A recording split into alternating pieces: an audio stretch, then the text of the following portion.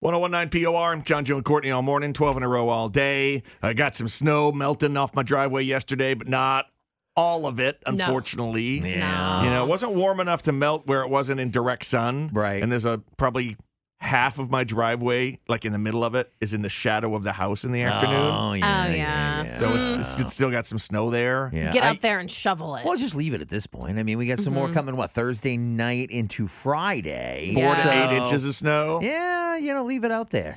I'm actually excited. This will be the first time I get to use my snowblower, I think, this year. True. Yeah, baby. Do we know, like, heavy snow, light? Not sure. I like that little beady snow I did know, the other day. hey, heavy snow, light snow, I know I ain't going to shovel it. That's true. Does not matter to me. Well, you still got like walkways and stuff in your mailbox. No. Well, Oh. that's what I got a wife for. Exactly. Yeah, You know what I mean? make her shovel out by the road next to traffic. Yeah, exactly. Yeah. Well, that's what I got kids for. There you go. Jeez, Yeah, John. right. Even better. Don't you know how this works? They got the small hands. They can get in that little well, spot, and you know. they can jump real quick out of the way. They're really fast.